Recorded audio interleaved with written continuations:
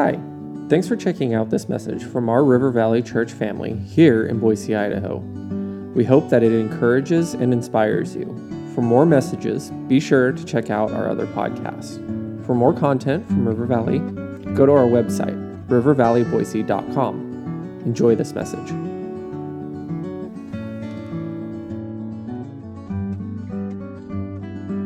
Good morning, River Valley. How are we doing?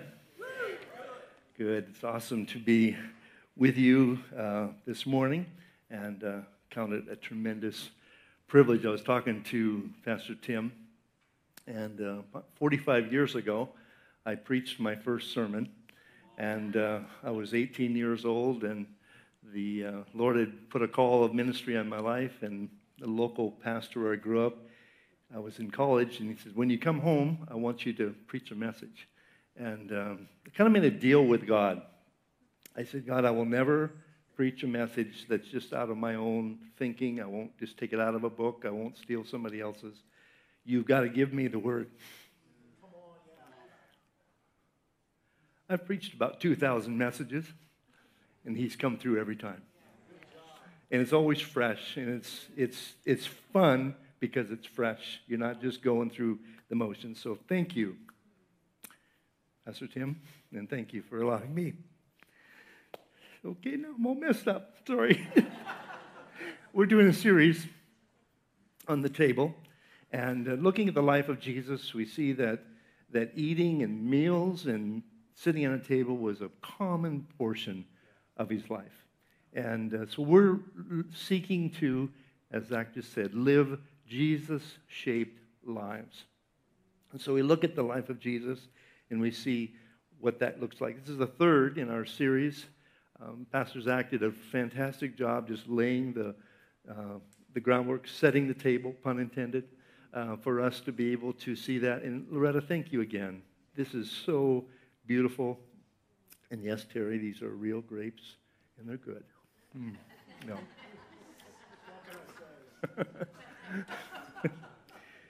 But Zach laid a great foundation for us historically, and talked about the tax collector. He's sitting here on the end of the table. And Pastor Tim last week did a great job just sharing and talking about the immoral woman and the Pharisee and their place that Jesus gave for them. And, he talked about the immoral woman who crashed the party. How many of you have crashed a party? Anybody? Oh, yeah. Oh, yeah. You're my kind of people. I've never done it. I've wanted to do it. Did you know that according to the National Association of Wedding Venues, 1 in 14 weddings is crashed?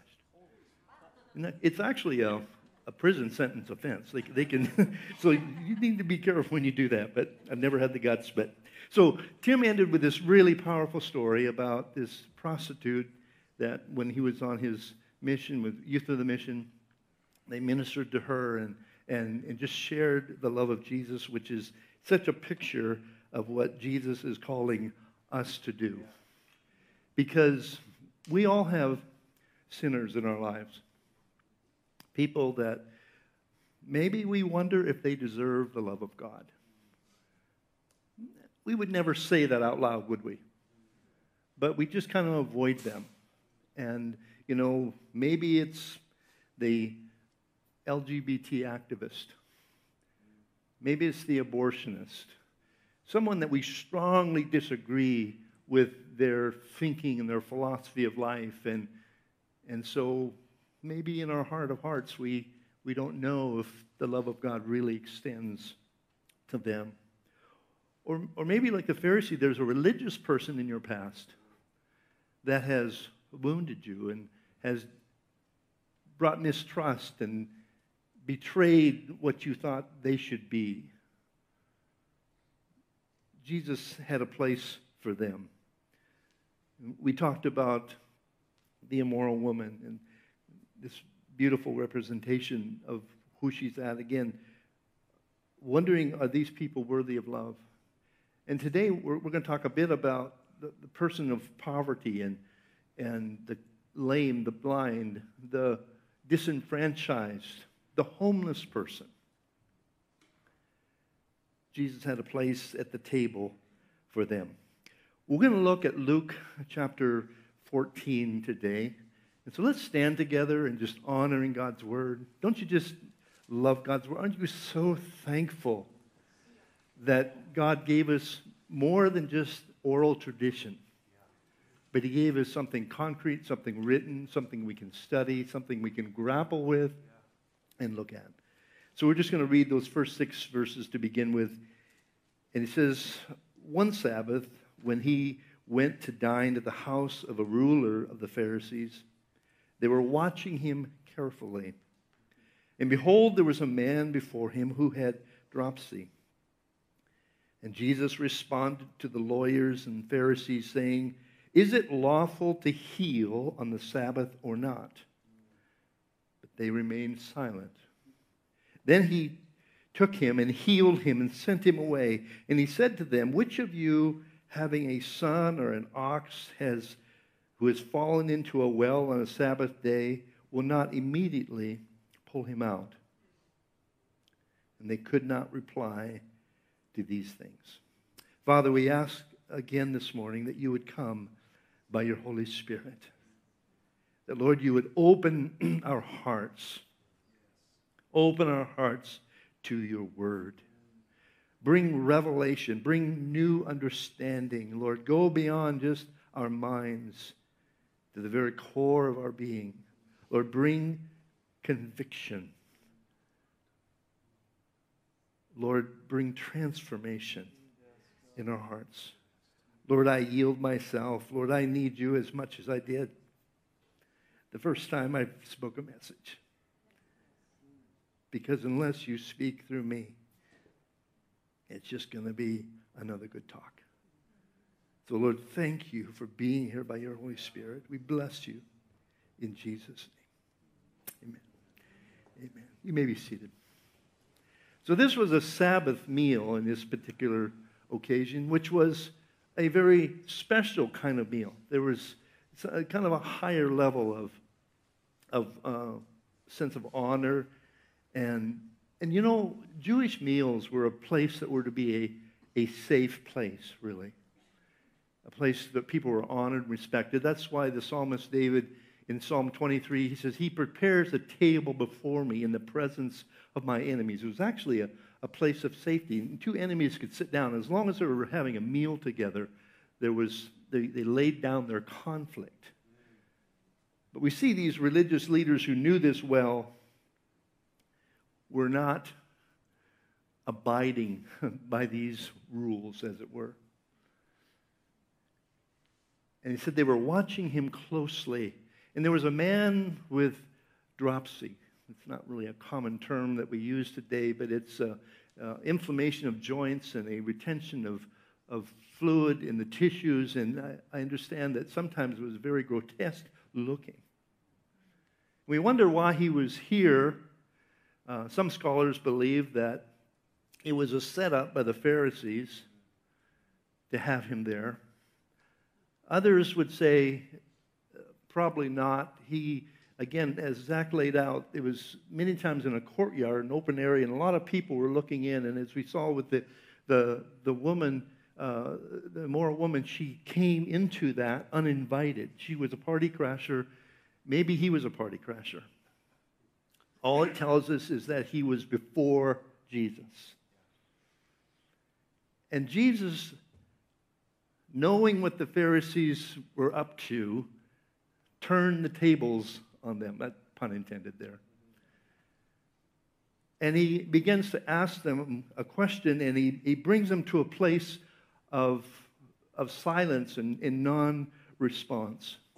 It's unlikely that this man, I think, was invited because they viewed somebody with dropsy as a man who was being punished by God for their sin. And so, again, unworthy of the love of God. But Jesus does not hesitate to engage them. And he heals this man, and then he sends them away. Now, when I'm Tim asked me to preach in this. I read the whole 23 verses, and I'm thinking, whoa, this is way too much to preach on a morning. But, we've got 2 hours, so it's not a problem. But I was thinking, we need to be able to get this thing down. And so as I'm meditating on this, trying to figure out how this all fits together, it looks like it's a change of subject, as it were, as we go to verse 7. But I think actually Jesus was getting to the root, the core of the issue with these at the table. He's sitting here, he's teaching at the table, a very common thing for a rabbi to do. And so we move down to verse 7. He says, now he told a parable to those who were invited. And when he noticed how they chose the places of honor, saying to them, when you are invited by someone to a wedding feast, do not sit down in a place of honor, lest someone more distinguished than you be invited by him. And he who invited you both will come and say, give your place to this person, and then you will begin with shame to take the lowest place. But when you are invited, go and sit in the lowest place, so that when your host comes, he may say to you, friend, move higher.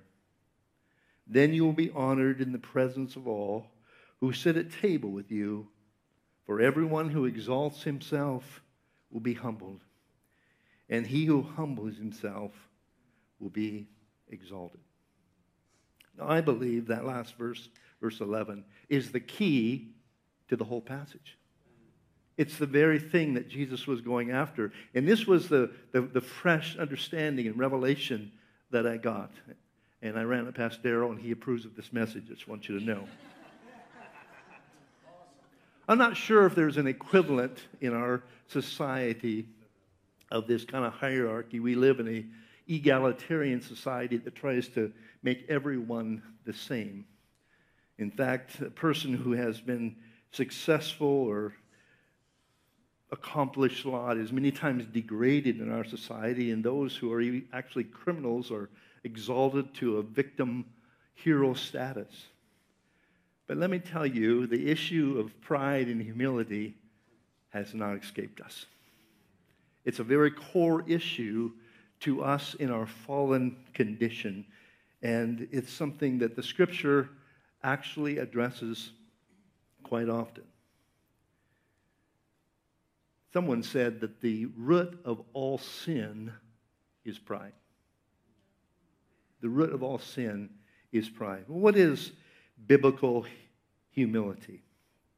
I think most of us lack a real understanding of what humility actually is. Let me just tell you an amazing fact.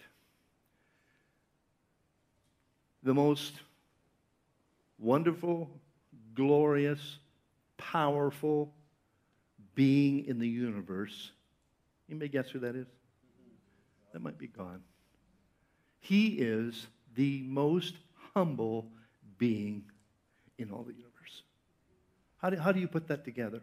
The most exalted, the most glorious, most powerful is the most humble. Again, Scripture addresses this often. James chapter 4 and verse 6 is one example. He says, God opposes the proud, but gives grace to the humble. How many of you know that life is challenging enough without having God oppose you? Okay, so that should give us a clue that we need to be able to step into that. But what is true humility? I'll give you one simple definition that I think is helpful. In that humility is being known for who you really are. No more, no less. It's just being known for who you are. Now, we're going to see that in pride, we can take a false humility and denigrate ourselves, or we can take an exalted idea and exalt ourselves, but both of them are based in pride and not based in truth and in reality. So humility is to be known for who you really are. Sometimes we think of humility as being a doormat. Well, they're such a humble person, and they just let people walk over them. There's another word for that called enabling. That's not humility. Some people would think of humility as thinking of yourself as insignificant or maybe without value. No, that's not humility at all. Some would say that being humble is to be nice and polite. Well, Jesus kind of blew that out of the water. We see that here as he very much consciously confronts the Pharisees. Other places, he calls them vipers and snakes and whitewashed tombs. Yeah, Jesus wasn't always nice and polite. He drove the money changers out of the temple area very unpolitely. So that's not what humility really is all about.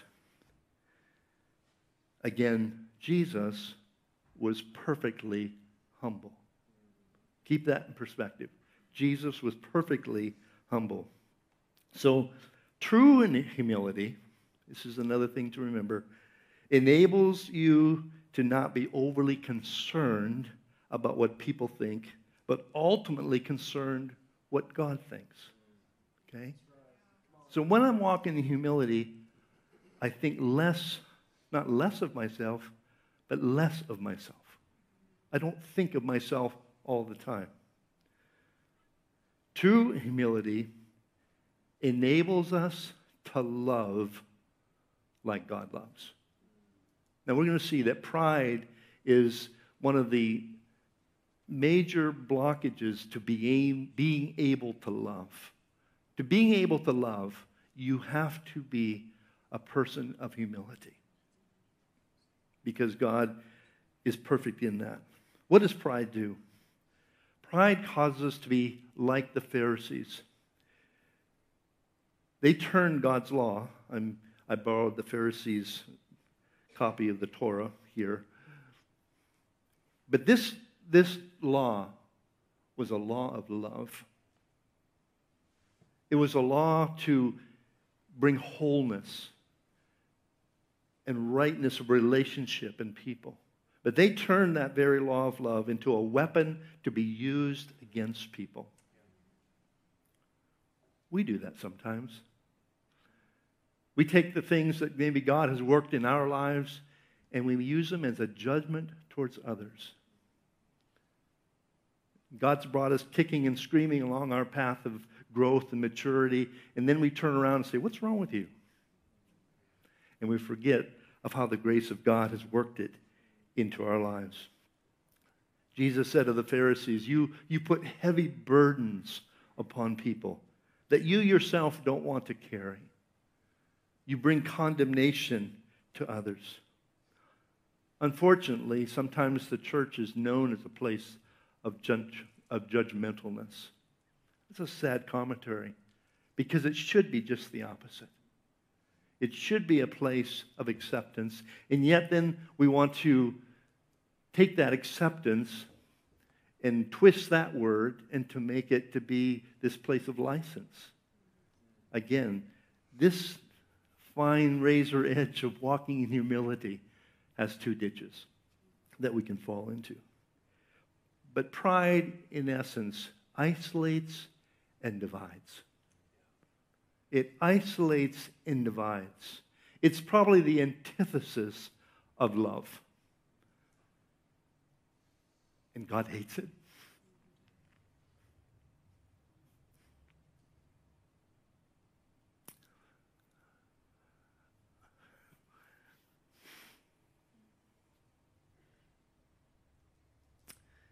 Excuse me. But pride is very, very hard to see in yourself.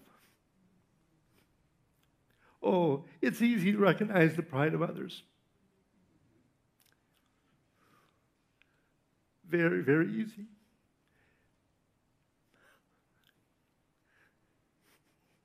It's just hard to see our own. So I've got some indications of that you might not be as humble as you think you are. This is total meddling, and I'll just warn you beforehand. It's not an exhaustive list by any stretch of the imagination. It's just the things I see in you. Just kidding.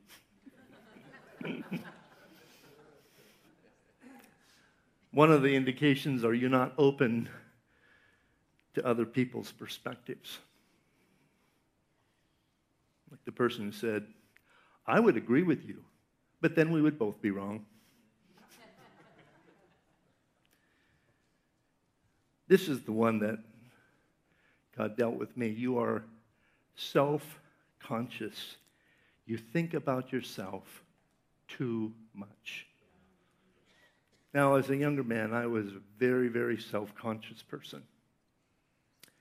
I actually wore it like a badge of honor because I thought that people that were confident and type A and kind of overbearing and loud, they were the proud people, and I was the humble one. So I, like Tim, was in Youth with a Mission in a discipleship training school. And I guess God knew that we were hard nuts to crack. And we had 2 solid weeks speaking on pride. I was like a week, maybe more than a week into it, feeling pretty good about myself. Thinking, yeah, God, you were pretty lucky to get me.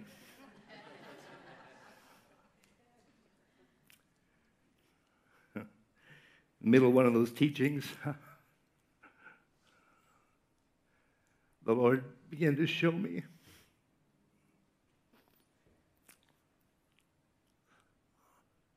how much self-focus there was. You walk into a room and you're thinking about you. You're thinking about yourself. You're wondering, how do people perceive me? How am I fitting in? You know, if we knew how little people, a lot of us, we wouldn't worry about it so much.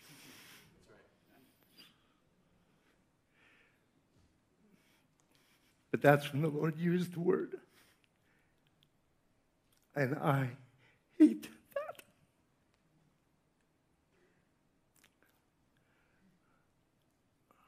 Let me make it clear.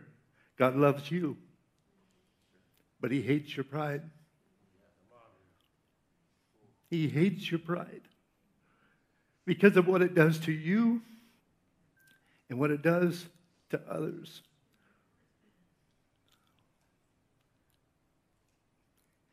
And it was such a deep and a strong revelation. It wasn't just myself, but we spent 6 hours on the floor weeping before God. I wished I could say it was all dealt with. But I know there's still a lot of pride because I know I don't love the way that Jesus loves. But again, let's bring this back to this context here. Jesus was going after something. He was going after the root of sin as only Jesus could do. And it wasn't by accident that he tells this parable of those who exalt themselves will be humbled, and those who humble themselves will be exalted. We could go on to our little list here. You classify people. Maybe it's rich or poor, or successful or not successful, educated, uneducated, high or low status, Idahoans or Californians.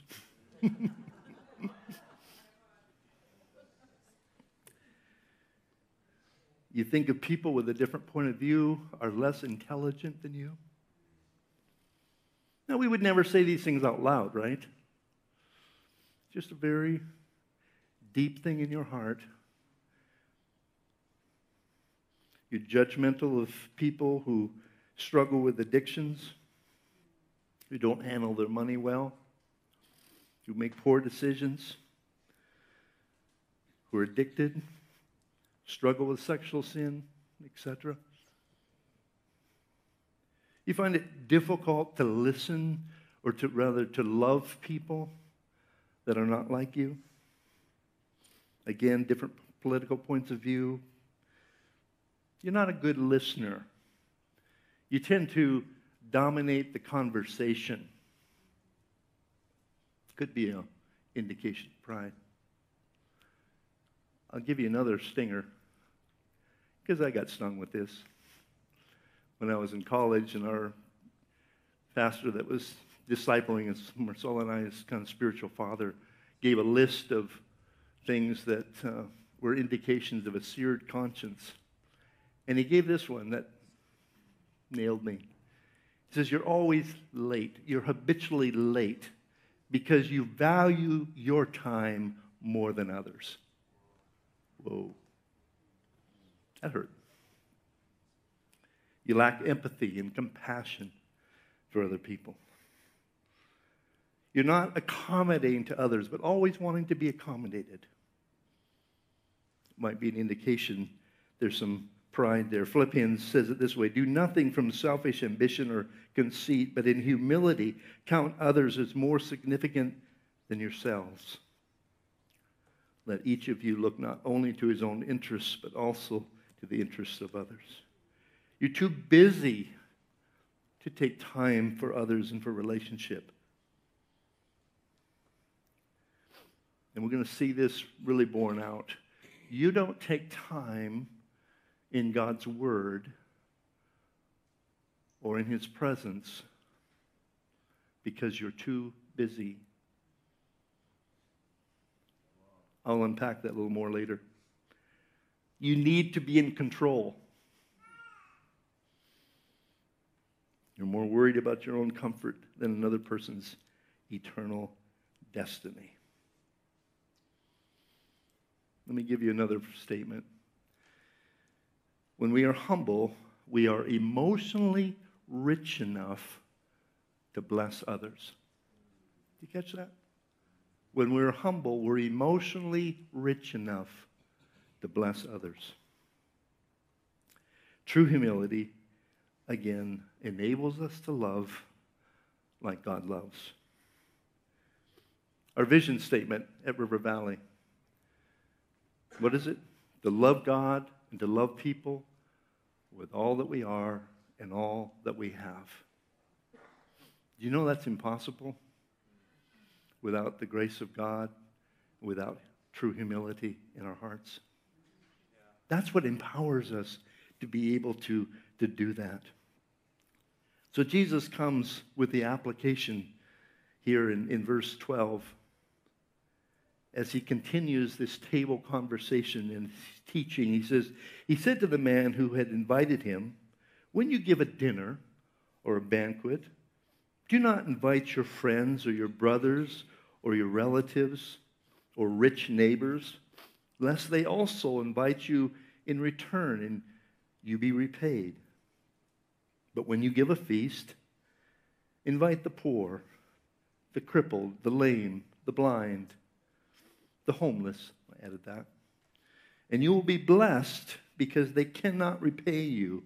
You will be repaid at the resurrection of the just.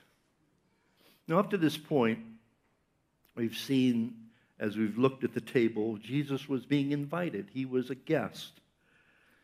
And, of course, Jesus was himself homeless, didn't have a place to entertain anyone, although he did feed 4,000 and 5,000, which I guess you could say is a pretty grand feature of hospitality.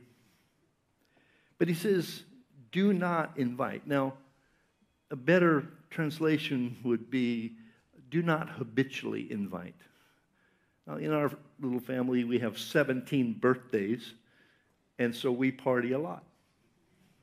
But Jesus says, don't limit it to your family, to your close friends. He's not discouraging those things from happening, but he's saying expand your table. Or we could say expand your heart, because they're almost synonymous.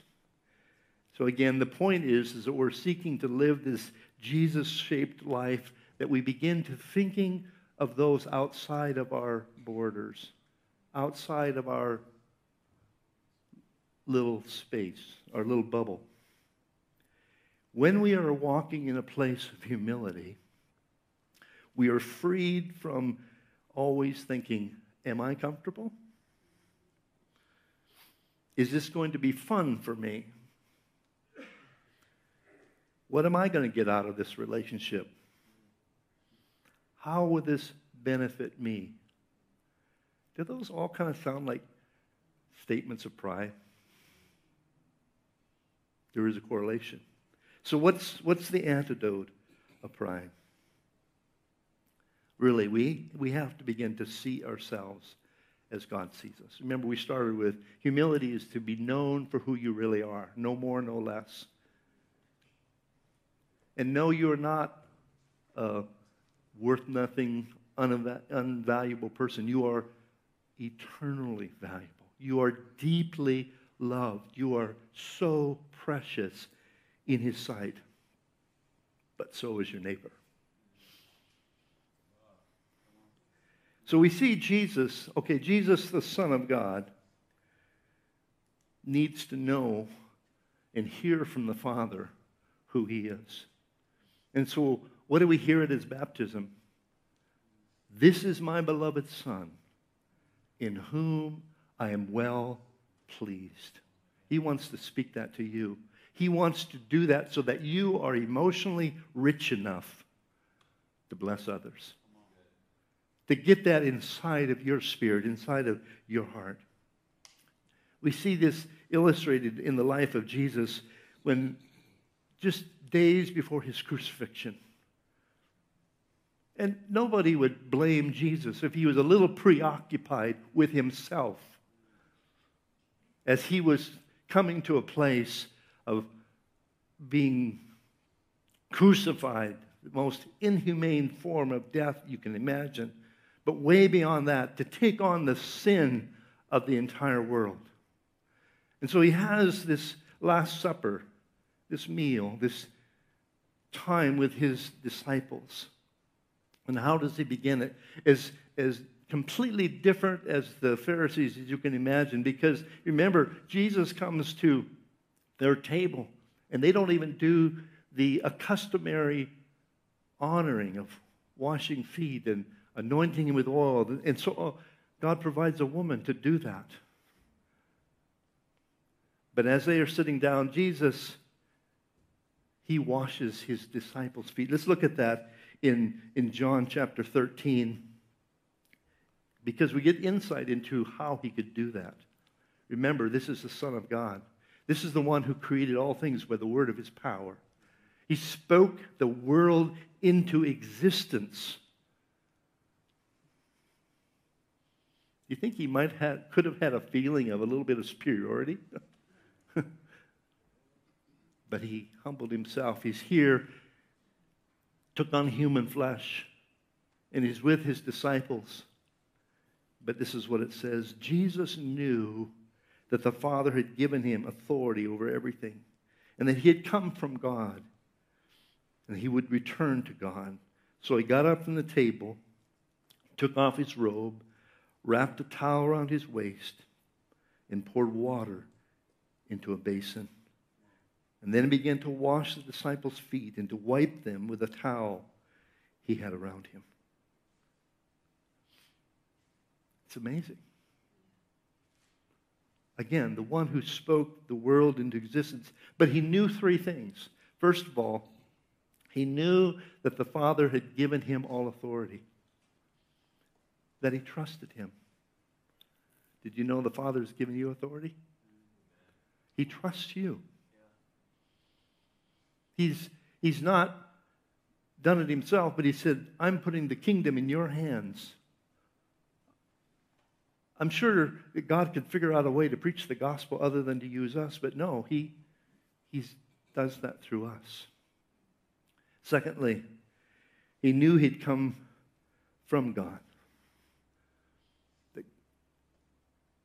That He was God.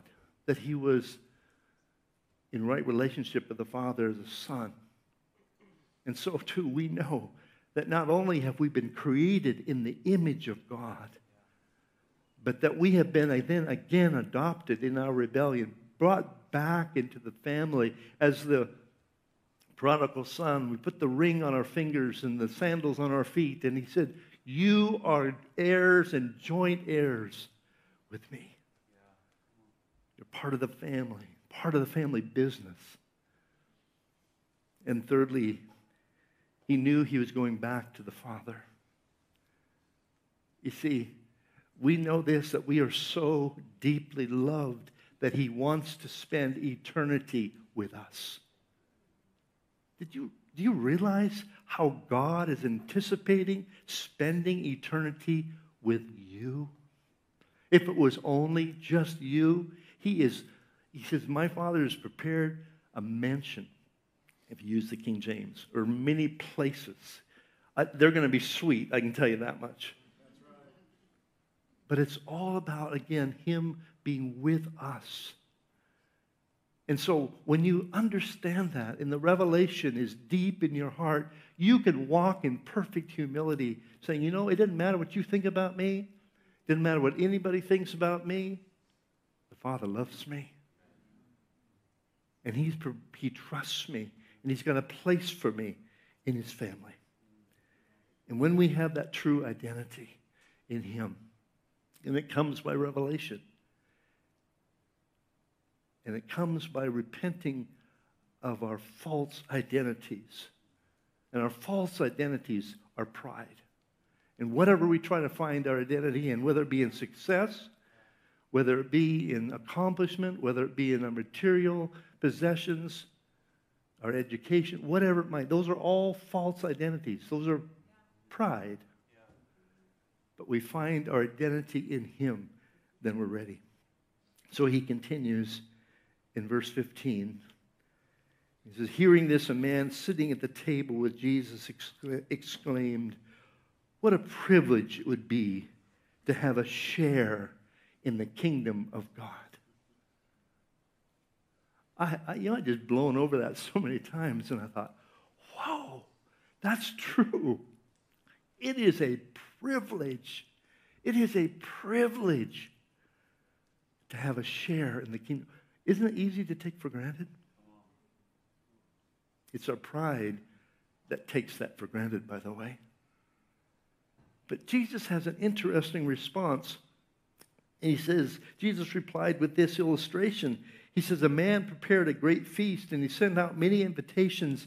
And when all was ready, he sent his servant around to notify the guests that it was time for them to come. But they all began making excuses. One said he had bought a field and wanted to inspect it. He asked to be excused. Another said he had just bought 5 pair of oxen and wanted to try them out. Another had been married, so he couldn't come. The servant returned and told his master what they had said. And his master was angry and said, go quickly into the streets and the alleys of the city and invite the poor, the crippled, the lame, and the blind. And after the servant had done this, he reported, there is still room for more. So his master said, go out into the country lanes and behind the hedges and urge anyone you find to come, so that the house will be full. For none of those I invited first will get even the smallest taste of what I prepared for them. Pride is marked with excuses. Pride is marked with self-importance. Pride will keep us from the kingdom. Why was he angry? Because God hates pride. Because pride isolates. Pride keeps us from one another, and it keeps us from him.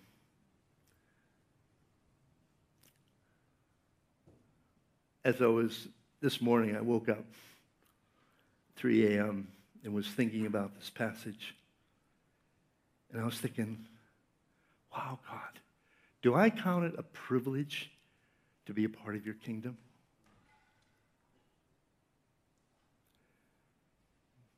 I'll just be honest with you. I struggle with taking extended times of fasting and getting away. And, as a pastor, I did it more. It was just kind of a duty thing. But I don't consider it part of my job description now. But you know what that tells me? Is I don't count it a privilege to be a part of the kingdom. I don't value that. And I thought of the scripture in Revelation, behold, I stand at the door and knock. If anyone hears my voice, he will open the door, and I will come into him, and I will have a meal with him. Often, I guess I always thought of this as that Last Supper, that being, the great banquet of the supper of the Lamb, of being in heaven. But no, I think God wants to set a meal for us every day. And he invites us to come. But only the humble will come. The pride will have excuses.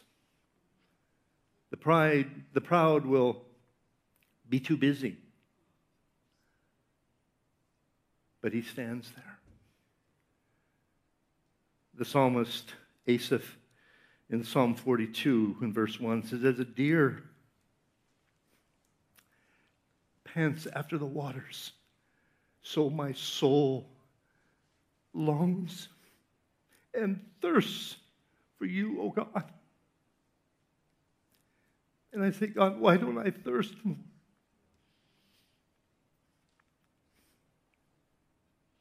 Because I'm proud. Because I think other things are more important.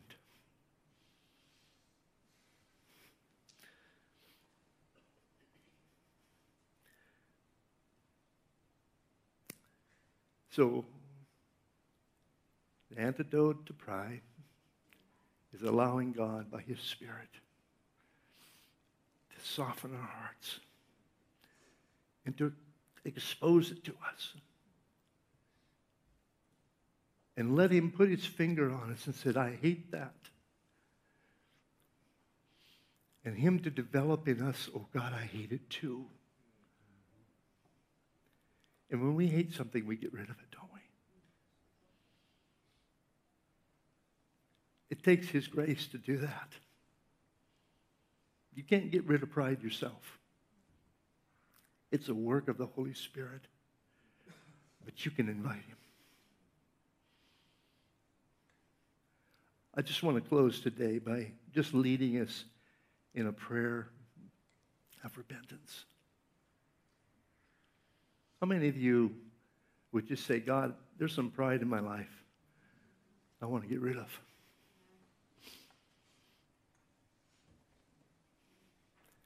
It's good to acknowledge it. It's good to say, yeah, it's me, God. Let's pray. Lord, I thank you for your deep, deep love for us. Your love is amazing. Your love is unconditional. Your love knows no limits.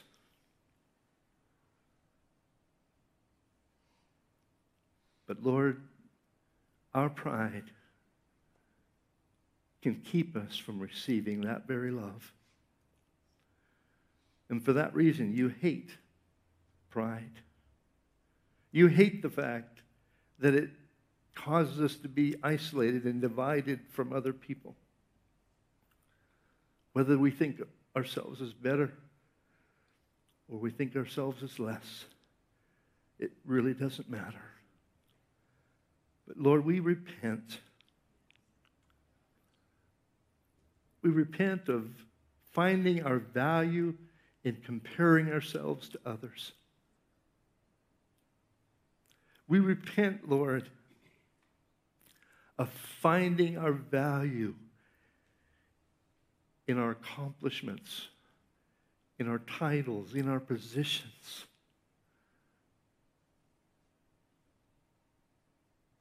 And God, we repent of not valuing the privilege, the priceless privilege of knowing you and being a part of our kingdom, of being a part of your kingdom.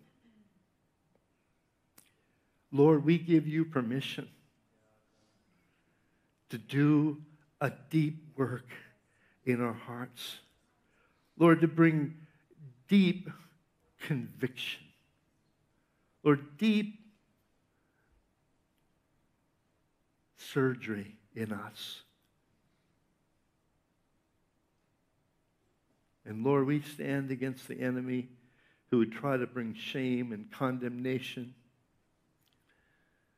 to thwart that process of you just digging that out and causing us to hate it like you hate it so that we can be free of it. God, thank you.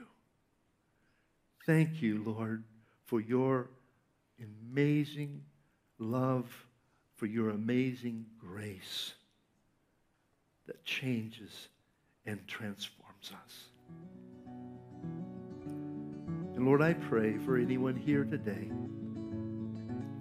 or maybe someone that's watching online, that has never surrendered their life to you. Maybe they've just made lots of excuses. They went through the motions. They maybe went to church. They believe in you, but they never surrendered their lives fully to you. Lord, would you just draw them right now by your Holy Spirit, that they could just make that decision and say, Lord, take me as I am. Lord, I believe you died on the cross for my sin, for my pride, and I receive your forgiveness. I receive your love. In Jesus' name, amen. Thanks again for listening to this message from River Valley Church. Do you know someone who would be encouraged by it? Make sure to share it with them this week. Again, for more content from us, please check out our website at rivervalleyboise.com.